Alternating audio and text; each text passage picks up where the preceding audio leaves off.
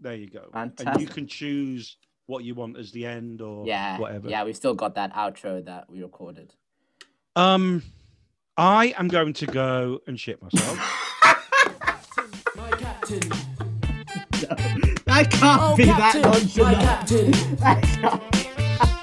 Oh, captain, my captain.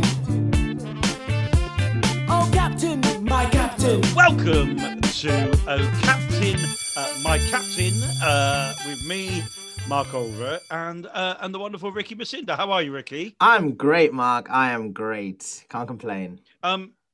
Shall I let everyone in the world know the conversation we were just having before we press record properly? I mean, this is your thing to tell, but I want you to, please. So we are recording this episode, a special episode of Captain My Captain. This is the second one. Stop laughing, Ricky. I'll try. We are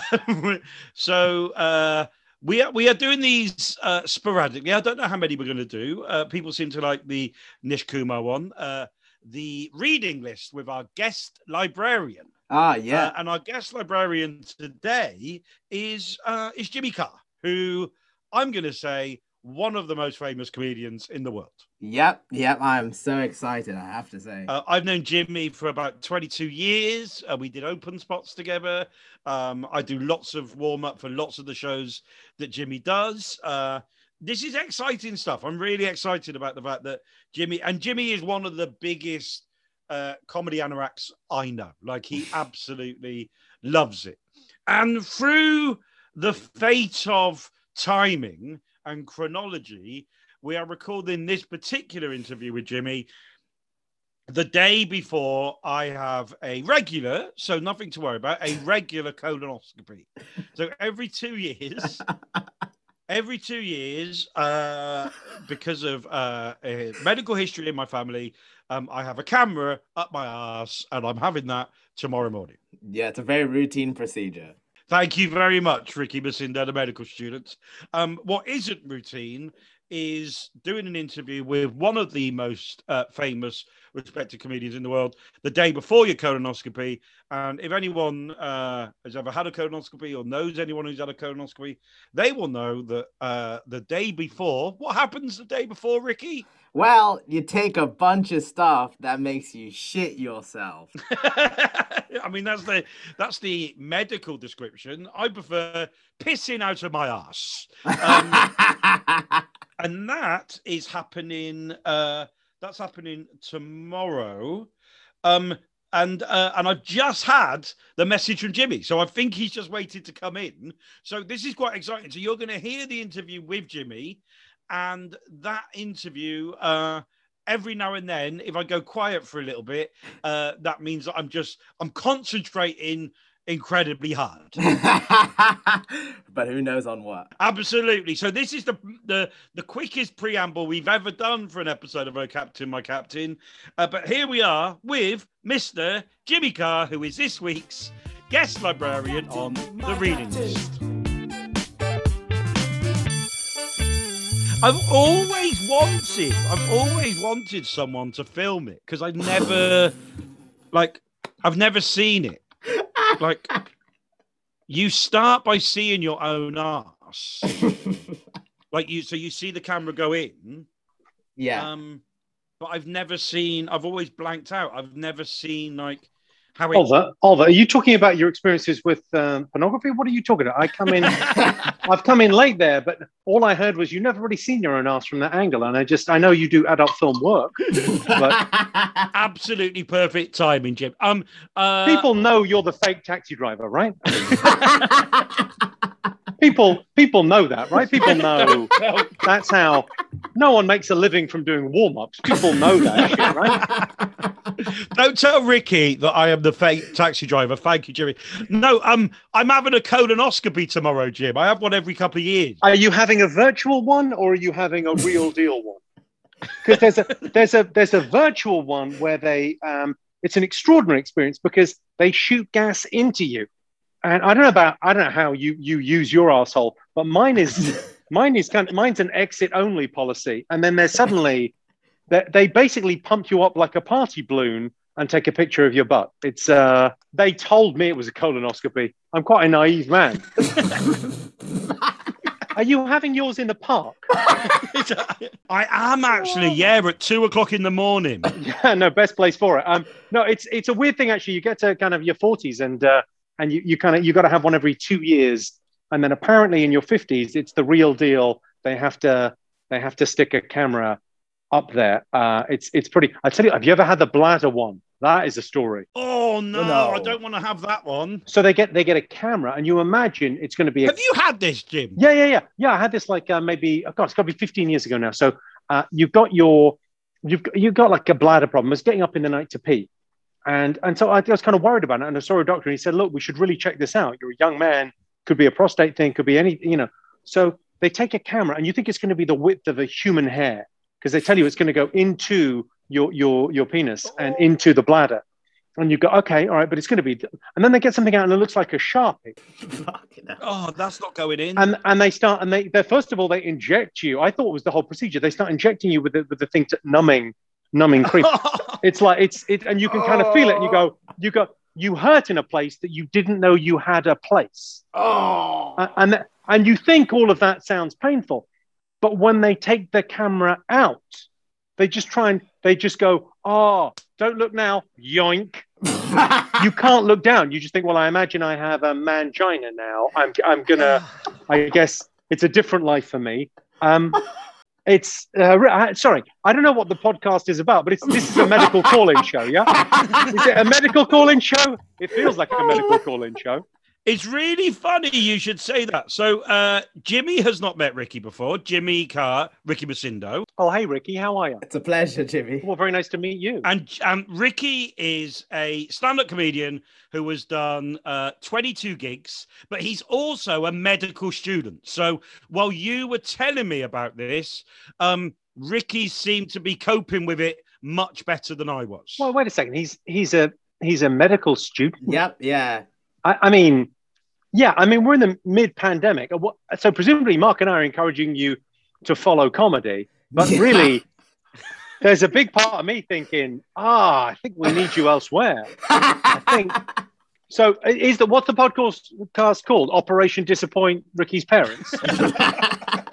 I'm sorry, Mrs. Masindo. I'm sorry, Mrs. Masindo. Seems like the title of the sitcom we are writing now. Okay, so medical student making your parents proud, and then you've decided, you know what, pivot.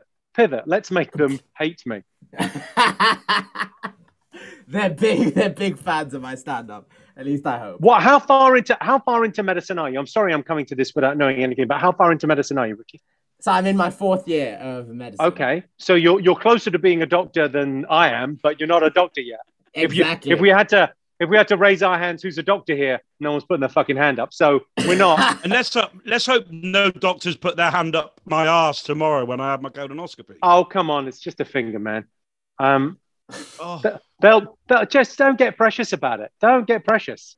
I don't know what it is about you, Mark, but I imagine your ass is a state. I imagine it looks like I imagine, Mark, it looks like a family of raspberries standing over a grave. It actually looks like a smashed rhubarb crumble at best, but I think it... There's no need to... Yeah. Sorry, that analogy doesn't work. There's no need to smash a rhubarb crumble. It's already fucked up. Yeah, it's like it's already... If anything, you're just rearranging the rubble.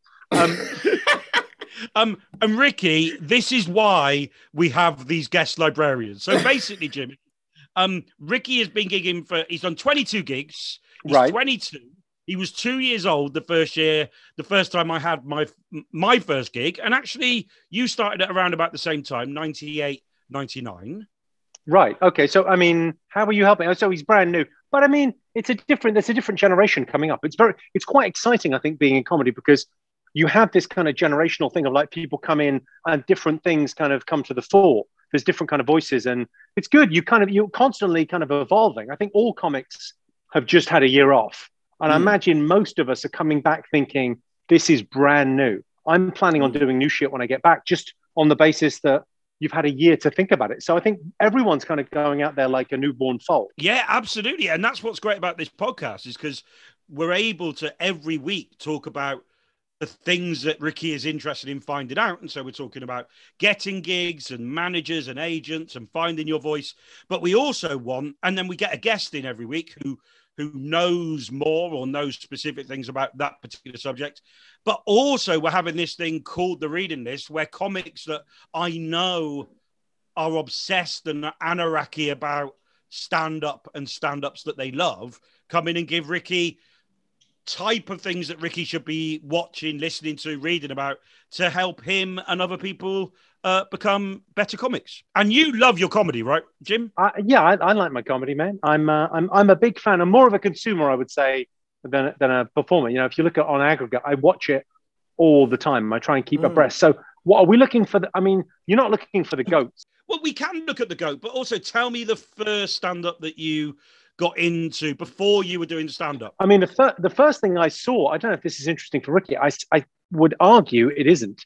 But the first thing I saw live was probably Pub International, which was a guy called Harry Hill, and he couldn't fill an hour of material. He didn't have an hour of shit, so he had to get some friends to help him out. So we got this other guy called Al Murray, who at the time was doing noises. He was doing amusing noises like the guy from Police Academy on stage. And he played a character called the pub landlord because they did most of their gigs in pubs, and he introduced him on. And actually the pub landlord then went on to become a bigger character, but it was a crazy, weird cabaret celebration. It was just fantastic. And comedy back then was quite a small world. There wasn't that many people touring. It was like there was an old guard of comedians and very few people in the alternative scene in the 80s were actually touring comics. It was a lot of sketch people coming up. So the first person I saw live was probably Eddie Izzard at the Corn Exchange. I mean, remarkable back then, really remarkable. Do you remember which tour was that? Would that have been Unrepeatable? I think it was Unrepeatable. It might have been before that, though. It might have been. I think it might have been I think the first VHS was out. Hang on, Ricky. We got to explain what a VHS is. It's like it's like a book, but like there's moving images. I don't know. All you need to know, Ricky, is that Jimmy would have had VHS. I had Betamax. That's all you need to know about VHS. Fuck's sake, that's for our older audience. So you've been in a game for whereabouts are you from, Ricky?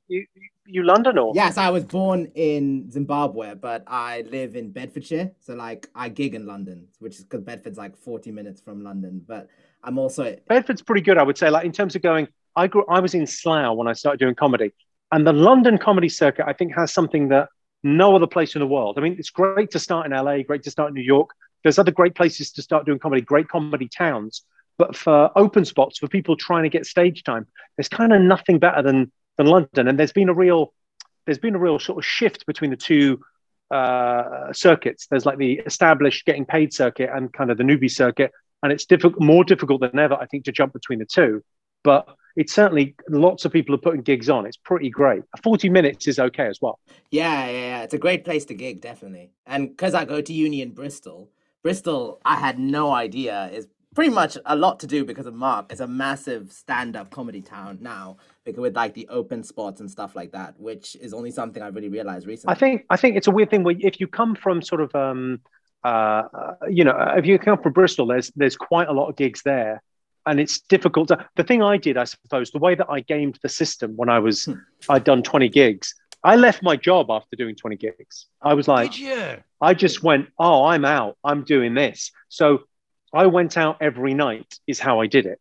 Because I didn't have, the good is the enemy of the best was my kind of thing. I didn't like my job. I worked for a big oil company. So it was easy for me to make the choice to go, I'm doing this full time. This isn't a hobby. This is my whole thing. So I went out every night and bothered people until they gave me stage time. But also, that's probably how you know as many people as you do. Because like I said, I remember the first time we met. We met in Edinburgh, 99, when Russell was in, and I think you were as well, the semi-finals of So You Think You're Funny, 99. Yeah, we were both funny. We were both right, I think. I remember that. Yeah, I remember going to I don't know where we went to eat. Favourite, I think, the little cafe. Yeah, we went to Favourite, and I met you with Richard Morris. You were with Richard Morris, who's now producing for the BBC. And that semi-final. So you think Richard Morris had the joke. I stepped on the cat. He said meow. I said me sorry. Great joke. Great joke. I could probably do most of his set now if you need me to. So you met people and you would come to Bristol and do. I would drive to Bristol and do 5 minutes. I was Wow. famously, I had a carbon footprint like a fucking Wookiee fracking.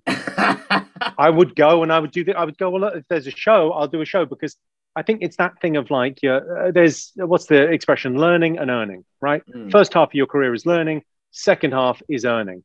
And you've, like a genius, picked 2 careers where you're learning at the same time and not earning yet. Brilliant. Yeah, you got to, you got to. But when I'm earning, it'll be twice as much. You say that. I mean, you gotta. The big subtext here is you got to pick a team. Yeah, it's true, kind of. But it's surprising how many medical comedians there are.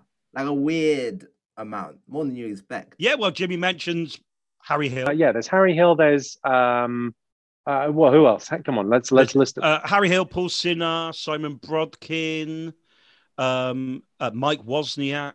There's a couple. Was Mike? Did he qualify as a doctor? Yeah, he did. Yeah. Wow. Without Tash, I really feel like medicine's missed out. He could have been the new Robert Winston. He's amazing. That's interesting. And then, I don't know. I mean, doing both full time is like, I mean, just you got to compromise on something. Just don't have a social life, I guess. Of course, I mean, definitely. I can't see myself becoming a full-time 100% doctor. Have you told people at medical school that? Have you mentioned, I can't see myself doing 4 years in, you've gone, I don't really, this is like not broadcast, but like it's available to your tutors to go. All they care about, as long as I'm turning up, they don't care about what I'm thinking, realistically. Yeah, I suppose it's not really your attitude towards it. It's not as important as you turning up. But I mean, I have read This Is Gonna Hurt. And by all accounts, the hours are not as friendly as you would think. I guess you do have access to medical grade amphetamines. So there's swings and roundabouts, right? Swings and roundabouts. The other thing about this podcast is hopefully when Ricky gets to that point, because let's face it, we're in a lockdown. To what point? The point of selling the medical grade amphetamines to feed his comedy habit? What point? The point is that hopefully we can help Ricky make a informed decision on whether he wants to do stand-up for a career or medicine. And that is how I'm selling this to his mum. We're helping him make an informed decision. I'm sorry, Mrs. Macindo. On a long enough curve, we all die. So really, what are you doing in medicine? Come on. It's a failing career. I mean, look at all the greats of medicine. Like all of their patients now dead. and so are they. And so are they, yeah. So, I mean, really. So, Harry Hill, Pub International, talking about stand-ups that you started listening to. Who were you listening to? I was very into, just from like, there was a show called Saturday Night Live. So there wasn't a lot of stand-up on when I was a kid. And I saw, I think, both Emo Phillips. Emo came over a couple of times. I now know Emo a little bit. He's an amazing man. His joke structure, his joke writing really appealed to me. So it would have been Emo Phillips, Stephen Wright, maybe Mitch Hedberg later on. But Mitch wasn't such a big influence. I wasn't really aware of him. He didn't break until after he died. Let down by the medical profession, I would argue. Were you always influenced or a fan of the joke writers? Like all of those people have a style. It's quite old-fashioned now to write jokes. It's quite an old-fashioned thing for a routine to be 15 jokes in a row rather than a story with a narrative and heart, and how much of yourself you put into the routine.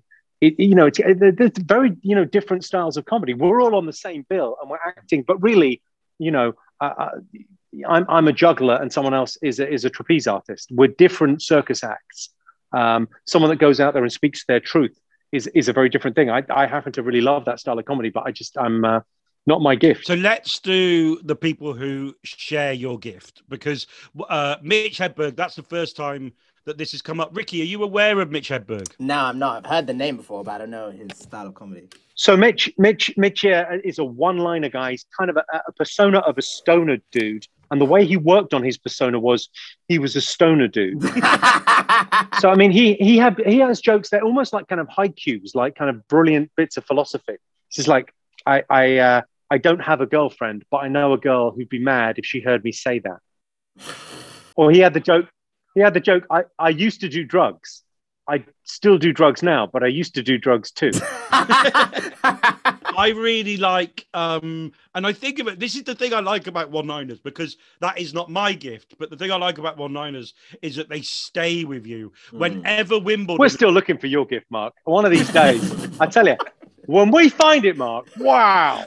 I think they're going to find it tomorrow. I think that's where it's been hiding all the I've time. heard that AstraZeneca are looking.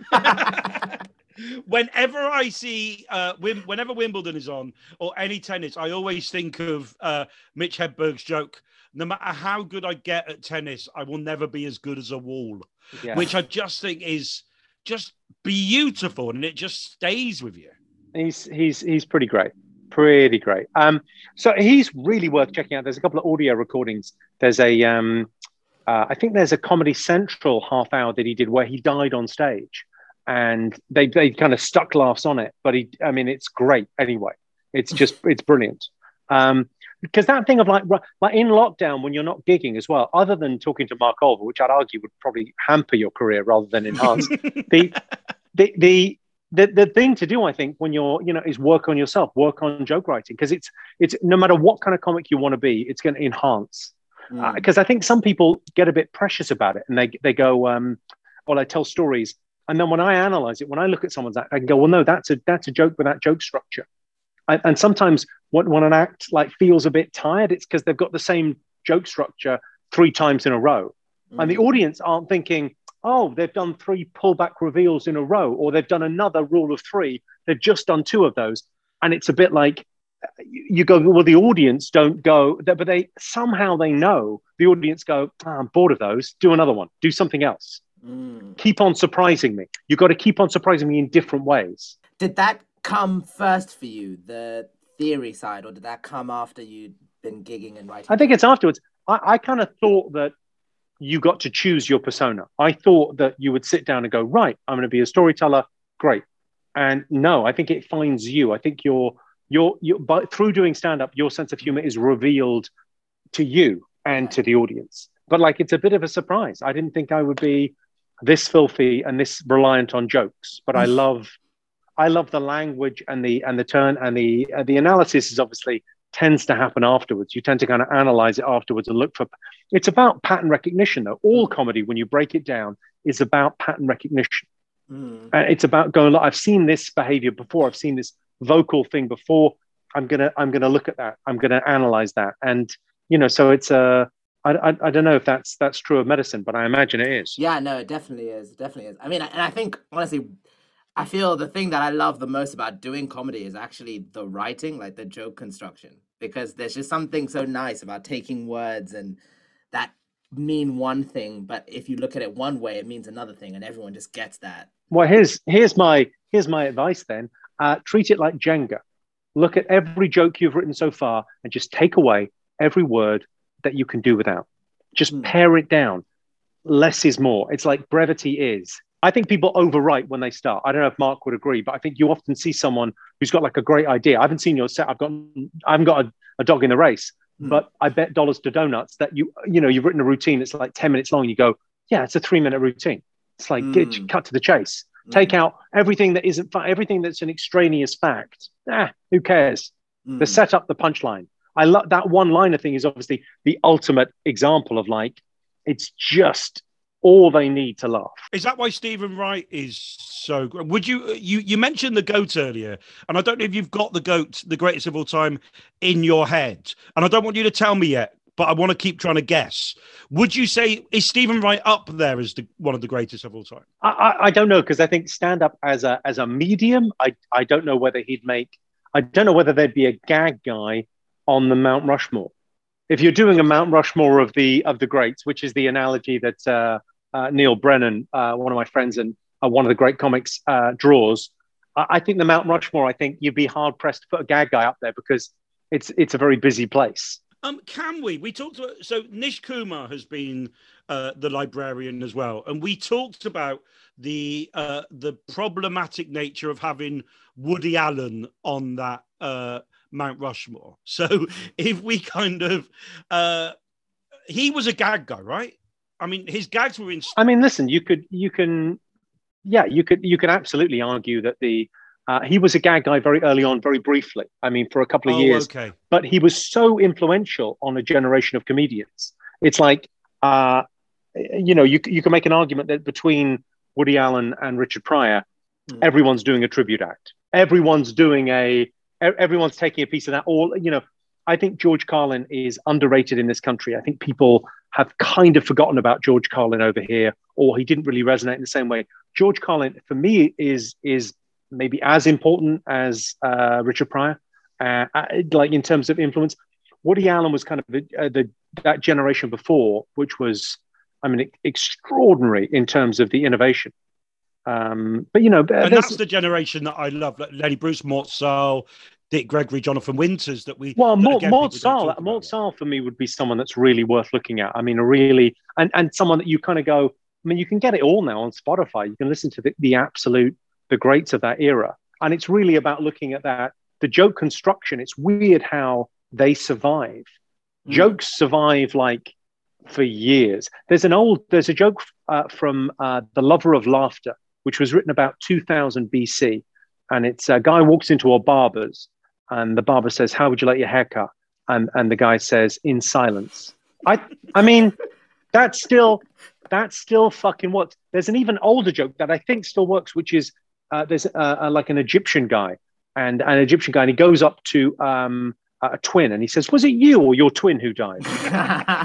It's still I mean, it's like it's joke shaped. It's like if it was in someone's set, you wouldn't go, "Well, that seems 6,000 years old." Unbelievable. I love that thing of like, if it's there's I don't know, it's weird, isn't it? That thing of I don't really have a point here, but there's some comedians where you go, only they could say that. When you look at a lot of Richard Pryor stuff, you go, only he could say this. This is from his perspective. This is his truth. This is a man who started his career really, trying to copy what Bill Cosby was doing. If you look at his early recordings, he was a very mainstream, clean-cut, great guy. And then he was really hit by the civil rights movement and just decided, no, I'm changing everything. After a gig in Vegas, he just went, right, I'm blowing it up. It was his third album back that was the big one. That was the one that I can't say it on the podcast, but this guy is crazy. Is the album unbelievable? It's so great. So that guy, you could never repeat those jokes. And the thing that I love about jokes sometimes is that you give people something they could take home from a show. They remember 10 of the jokes, or they're, at an airport information desk and they go, "Oh, how many airports are there in the world?" Or whatever the wisecrack is that they can just kind of go to. I've got one that I heard for the first time with you, Jimmy. So Dimitri Martin, who again I think is absolutely amazing, and again probably hasn't done as much over here as he could have. I remember watching him in Edinburgh. It might have been the year he won the award, or it might have been the year before. Me and you were, I think it was a BBC Presents show in the Pleasance Dome, and he did a joke. There's a difference between pissing in the pool and pissing into the pool. And I still remember hearing that joke for the very first time. Every time I see a swimming pool, I still think about that. Yeah, it's kind of lovely. Yeah, Dimitri's really worth checking out his specials, because he's one of these guys that's he's quite, I would say, quite arts and craftsy about the whole thing. He loves visualization and he loves kind of doing cartoons and pictures.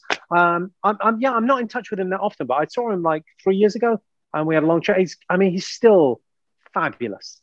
A great joke writer, just a funny guy. Brilliant. And again, people on the circuit, and this was the other thing about Ricky, maybe people like Milton Jones and Tim Vine, people who we know, but maybe don't have the specials, the Spotify specials, the Netflix specials. I think Milton Jones is absolutely amazing. Yeah, I mean, he's really got a body of work, I think. I mean, Stuart Francis, I thought was who's a Canadian comedian that I think is now a cartoonist full time. And you can really see how he made that transition because his mind kind of worked in that way, but had some great jokes. I mean, the other thing about it is, we're talking about some of the guys that we started with and we gigged with. You're going to have your own guys. When you go out there and you gig, part of the joy of being a stand-up is the doing the stand-up, but a huge part is the camaraderie of it and being part of a generation and the reason to go to Edinburgh or the reason to go to, any of the festivals is really to hang out and to see stuff. You get out what you put in. Yeah, I mean, that camaraderie is one of my favorite things about stand-up, because once you go to a gig with someone, that's pretty much a friend. Like, I'd say the two things that I love the most about stand-up, one is like the fact that jokes have this ability, like this unique ability to introduce concepts to people that they've never necessarily thought about before. So you can say something that's contrary to someone's opinion, but because it's funny, it might not change their mind, but at least you have an opportunity to actually introduce that concept to them without them being like, nope, that's definitely not true. So it's a very disarming thing, comedy. But then the second thing that I love the most is the fact that, like, the people that I gig with and stuff like that, those are friends that I'll have for a very long time. And I love the fact that we watch each other's stuff and we enjoy each other's stuff, and that, like, in the future we can talk about each other's first gigs and stuff like that. It's just one. You do meet comics that don't watch anything. Like, at the back of the stage, they're doing coke in the dressing room. Those motherfuckers are still doing coke in the dressing room because they never got better. Because you only really get better through being part of. It's like a musician that doesn't listen to records. You go, I tell you what, that musician is probably shit. Ricky, is there someone that you would love to see live? I mean, because you've mentioned Chappelle a few times. Yeah. It would definitely be Dave Chappelle. I mean, like Finn said last week, or whatever order these come out, there's just a generation of comedians that were influenced by him. Like the whole hitting your mic on your thigh thing. Like, that's such an unnatural thing to do, but loads of people do it because of Dave Chappelle. If there's any one special that got me into stand-up, it was definitely his Netflix special, Sticks and Stones. I just love it. And I'd also want to see like Joe Rogan and stuff, but that's more because I'm a podcast nerd, not a stand-up nerd.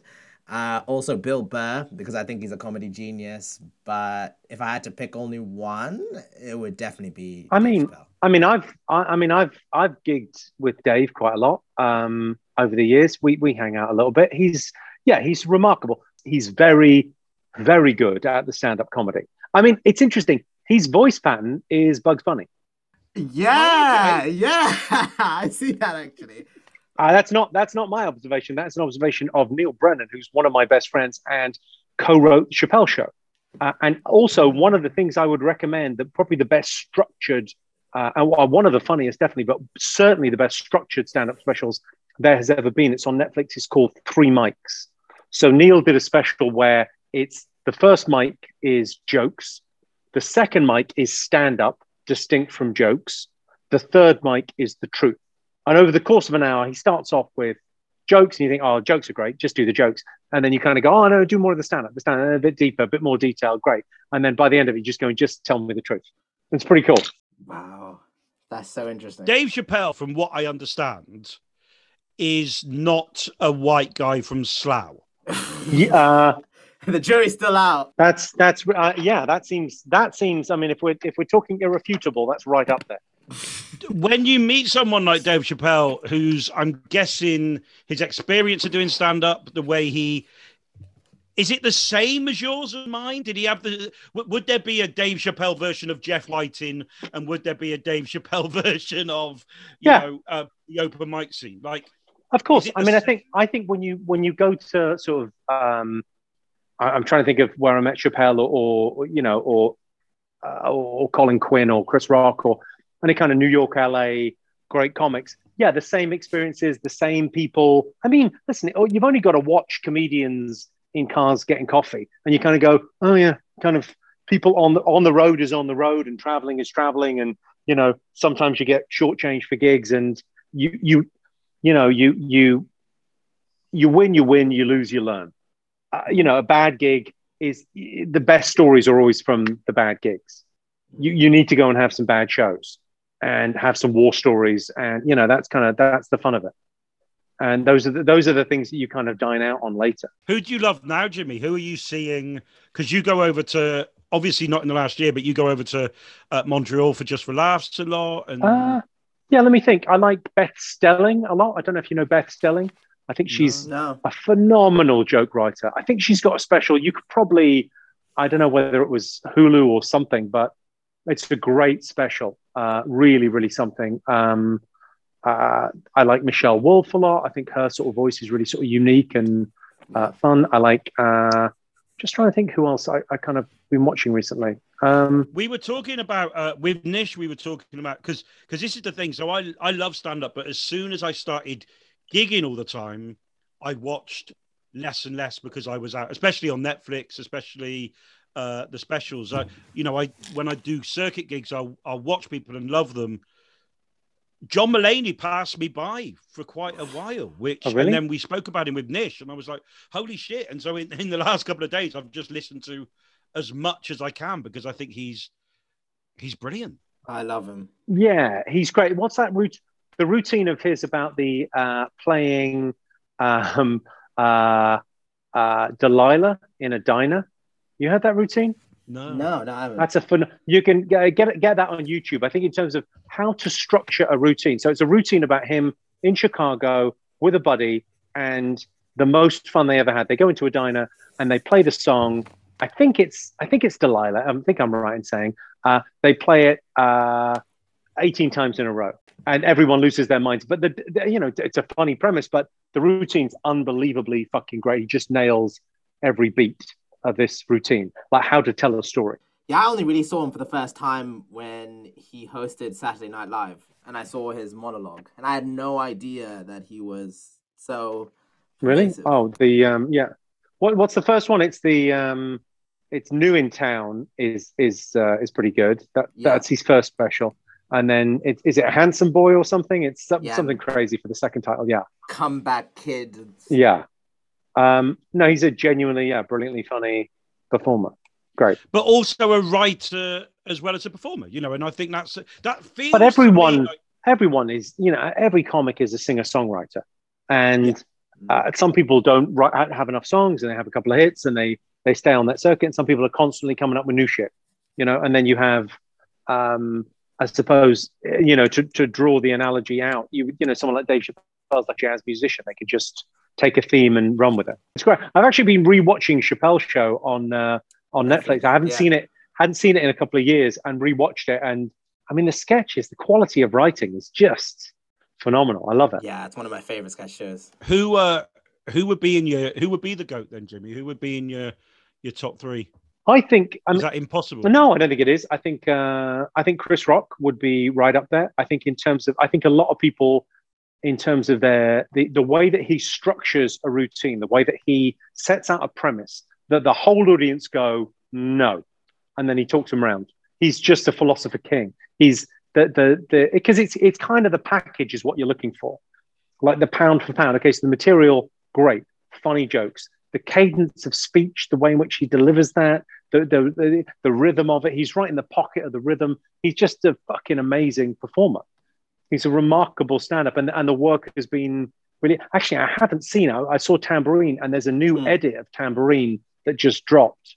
I think it's called Total Blackout. So I haven't seen that yet, but I'm kind of saving it. I'm kind of looking forward to it because I thought I think Bo Burnham directed that, if I'm not mistaken. Is that right? Yeah, he did. Yeah, and the lighting, the whole thing just looks phenomenal. I didn't know that because I saw Bo Burnham again in Edinburgh. Actually, probably met him through you or with you when he came over. He's great. He's kind of making movies now. He's not really performing live as much, which is I find odd because he's such a fucking great performer. But he's in movies and doing great.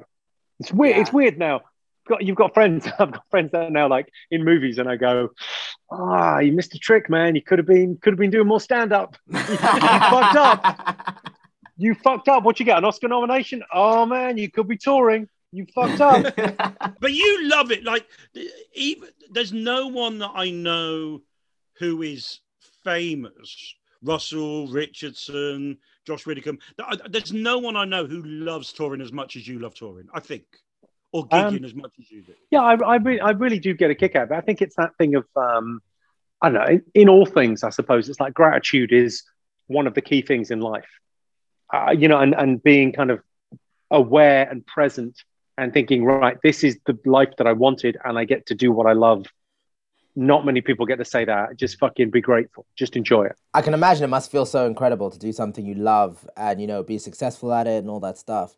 And I think that's something that like non-comedians don't really know or understand, that doing comedy is so much fun and that it's almost like a massive rush, because I think it's one of the only times that you really purely feel in the moment. I mean, obviously there's the the joy of having people laugh at your jokes and stuff like that. But when you kill and you do well and all that stuff, I mean, obviously I haven't done arenas or whatever, but whenever I do well on like a gig, it's like that is one of the greatest feelings in the world. And not having that through lockdown has been very difficult. And I don't think that's something that's easy for people to understand if they've never done stand-up. I think Ricky's got a really interesting dilemma here, because being a doctor is kind of one of the great jobs. Yeah. And being a stand-up is one of the great jobs. And they're both quite difficult to do. Yeah. Both difficult to do. I would say there's slightly more certainty on the doctor side. Show business can be a cruel mistress. Yeah. Here's the decision, because no one gives up their job to be a comic, to be a famous TV comedian. You give up to be a circuit comic, because that's where, if you're a gambling man, which I am, you go, look, the odds are I can make it on the circuit. I can make a nice living, same living as a doctor, maybe, if I do well on the circuit. I could do well. So would you take that now? Which one are you drawn to? Which one do you think is more exciting?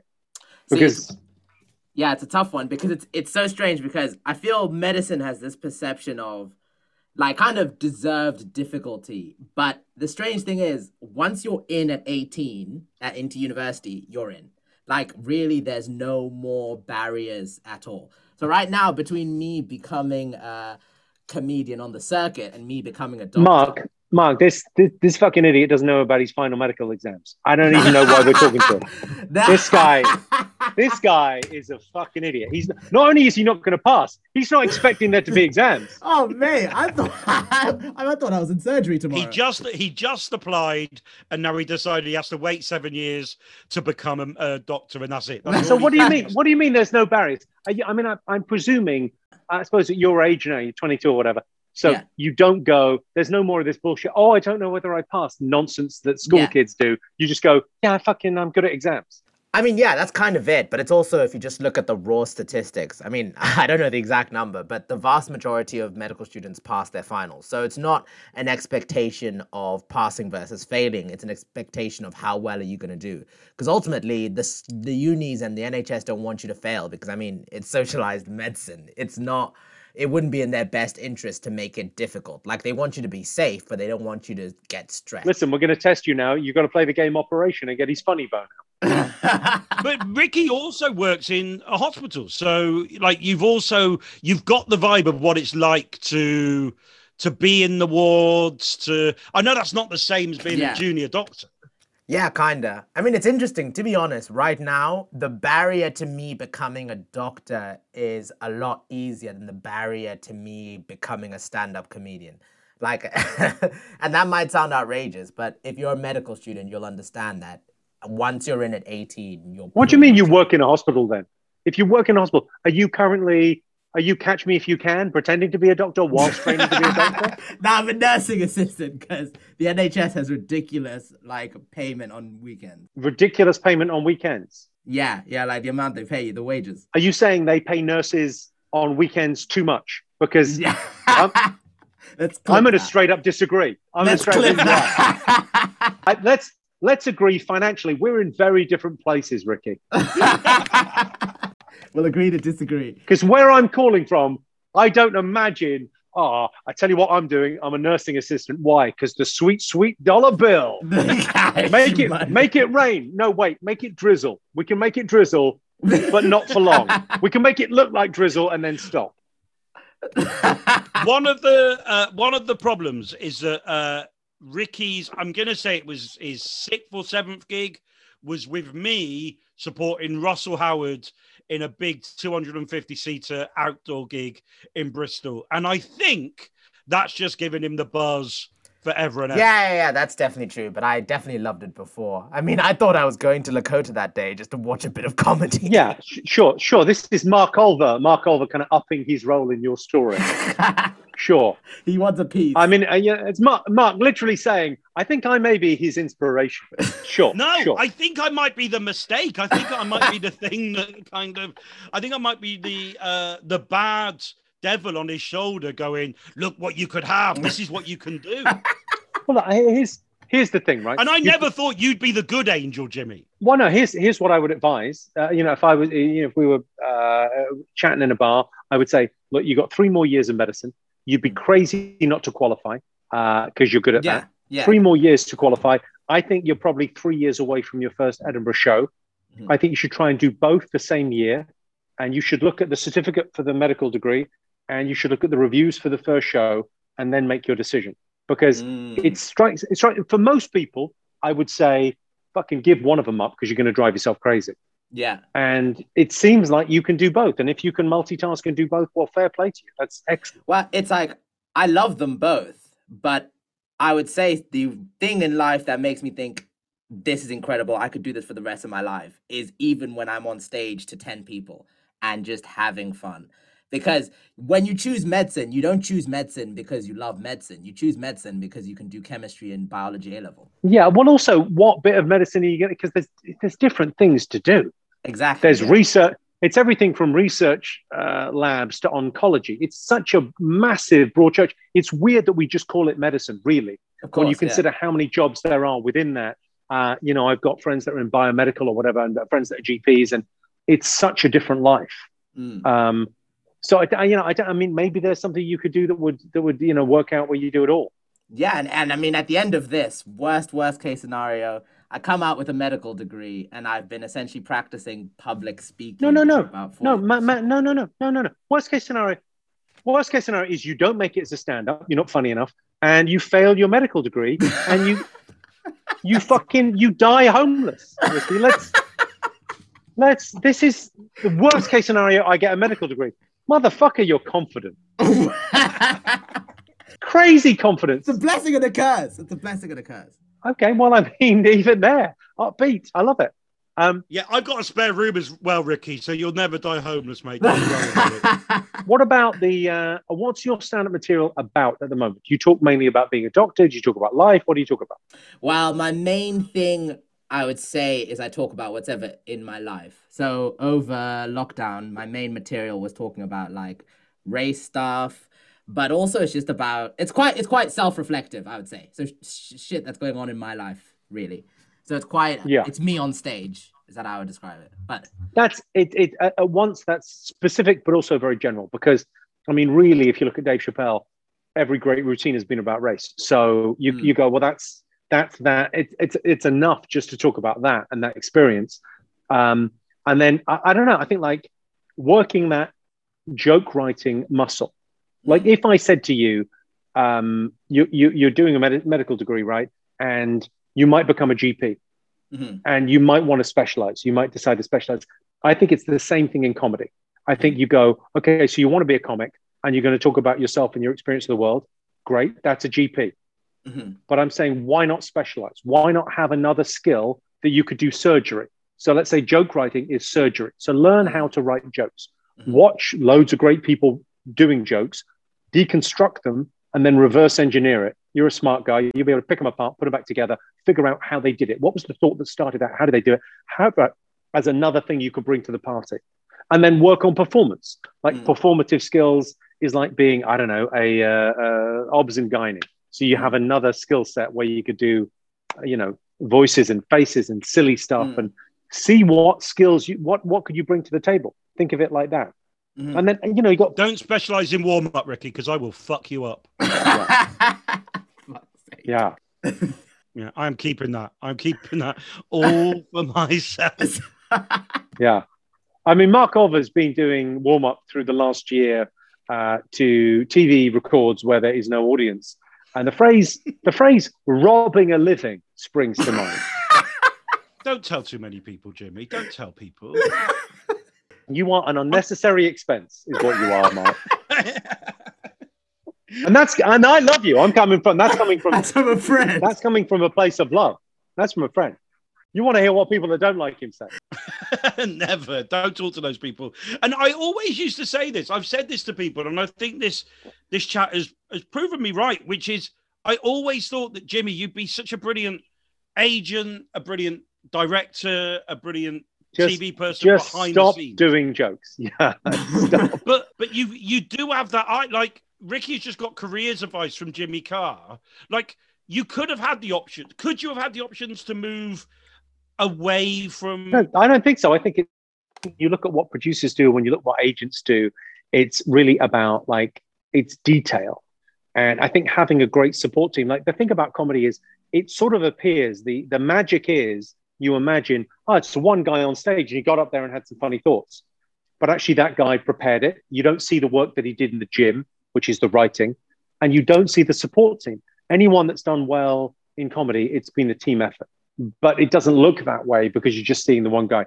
You don't really see the managers and the agents and the producers on TV, you know, or Mark doing the warm up or whatever. You've got so many people trying to make you look good on a TV show.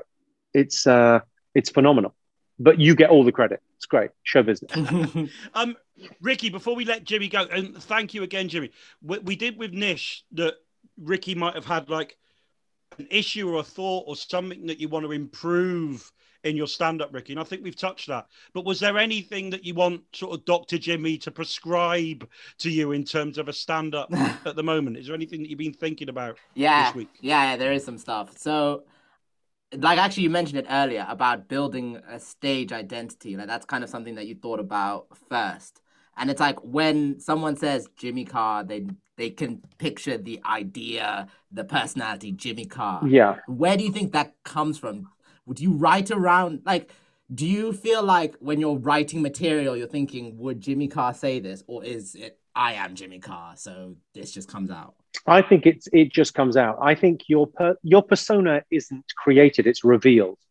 And comedians leak.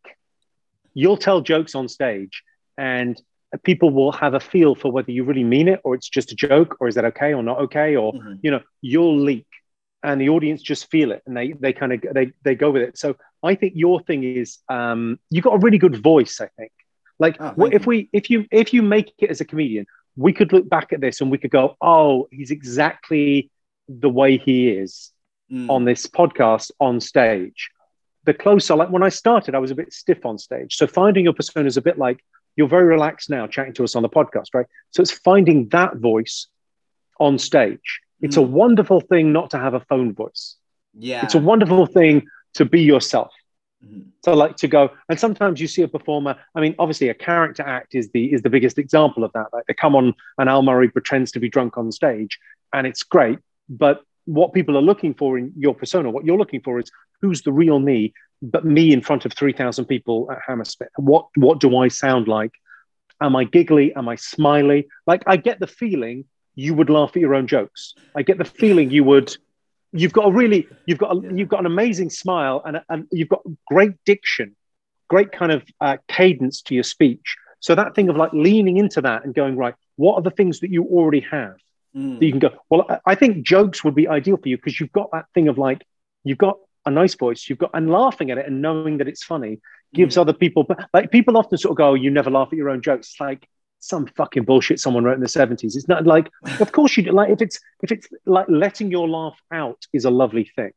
Giving people permission to kind of go, oh, this is fun. This is lovely. You're creating a great space. It's kind of Mark does it beautifully as a warm up of like welcoming the audience and like it's not like, I don't think you'll have a status trick. Like my thing on stage is I've got a big status. I'm like, you've paid to see me. This is the fucking show and we're going hard early. Great. That it works for me, and it's that it seems to kind of fit. If I pretended to be everyone's best friend on stage, it would be. I mean, I've just kind of written about this. I think you've got to decide: are you charm or charisma? Those are the two big distinctions in life: charm and charisma, right? So charisma is you come to me, and charm is I go to you. I am charm. You're charm personified. Of course you are. I can't wait for them to come to me. I'm nothing but I've got no charm. Zero charm. I've got very little warmth on stage. I'm all charisma. Not that thing, like, because they're both, it's not one's better than the other, but knowing what kind of an animal you are is so the key to getting this. And I think it's going to be charm. I mean, I haven't met you, I haven't seen your act, just this podcast, but I would say charm and warmth and joy is what you kind of exude. That would be where I would lean. That would be, and don't overthink it. Anytime you spend thinking about your persona, I feel is wasted because it's time you could be spending writing jokes. Mm. And the jokes will tell you, the jokes that get the big response, the jokes that the audience will tell you, oh, that works for you. That's not so much. So sometimes you do write a joke and you go, I sometimes write, really silly wordplay things that I like performing.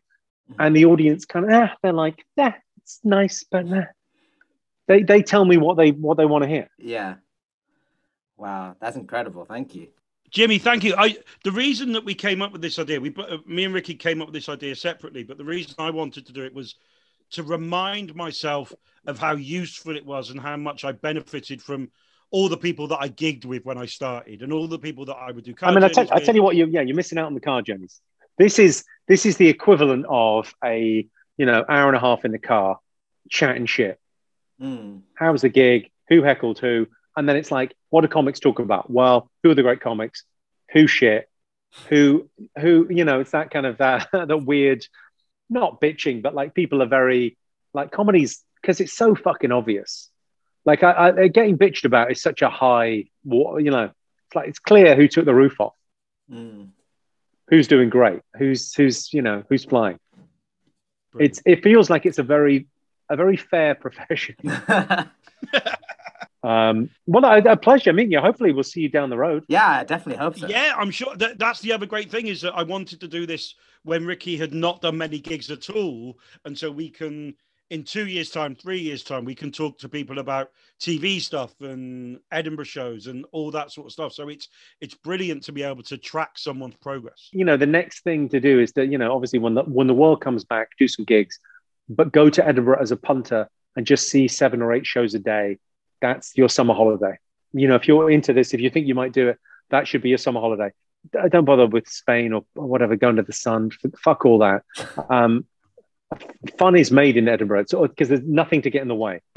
Jimmy, thank you very much. And I will see you hopefully in the next 6 to 8 weeks, I think. When 6 to 8. What are we doing, man? What have we got? We got shows? I think we got Katzler's Countdown in May. That little thing. Have we? Yeah. Oh, okay, cool. I mean, I think Anne Robinson's hosting that now. I'm not sure I'm still on it. I'll have a word. We'll have a word. Have a word, yeah. I'll come back, right? Pleasure talking to you as always, and a pleasure meeting you. I wish you every success, man. Take care. Thanks so much, Jimmy. That was so great. Bye. Be lucky. All right, take care. Bye. Take care. Wow, I am sweating so much. It's fucking mind blowing. Yeah, we both need to lie down. And I didn't shit myself. No, either. you didn't. Well done. Well done. But let's just say that was Jimmy Carr and that was Oh Captain, My Captain. And what an episode. And if you listen to this every week, or if you know someone who wants to get into comedy, that's the plan. That's the idea of this podcast, is to get people who can help. And we just got Jimmy Carr suggesting stand-up he loves, giving Ricky Masindo careers advice, yep, and specific comedy advice. Giving you fucking compliments, Ricky. Look at that. Oh my god! What a night! So thank you very much for listening, and we will be back with more Oh Captain, My Captain very, very soon. That was Oh Captain, My Captain. Thank you very much for listening. I hope you found it useful. I think you all know what I'm going to say now, but one of the things when you do podcasts is that basically we want more people to listen to it because we think it's quite useful. Ricky, people can listen to it. I know they can listen to it on Spotify, and I listen to it myself to hear my own voice on Pocket Cast. Where else can people listen in? Well, you can listen in at Apple Podcasts. You can listen in at Breaker. Pretty much anywhere you get your podcasts, really. You can also listen to it at Google Podcasts, which I did not know existed until I started doing this. But just type in podcasts, and wherever you get your podcasts, it'll be there. And to help us, on all of those sites, there are ways to subscribe and to review and say nice things, correct? Yeah, or unnice things. I mean, any attention is good attention on the internet. But yeah, best place to leave us reviews on Apple Podcasts. Just go to our page, scroll to the bottom and leave us a star rating. Tell us what you think. Tell us if you have anything you think we need to improve on. And follow us on Twitter at OhCapMyCatPod and subscribe to us on Spotify. Basically follow us everywhere, except in person, because that wouldn't be good. I mean, unless you're a massive fan. And send in questions if you've got questions, topics that you want us to talk about. Sort of refer us and recommend us to your friends. And I think that is the end of this bit of the podcast, correct? Yes, it is. It really, really is. My captain.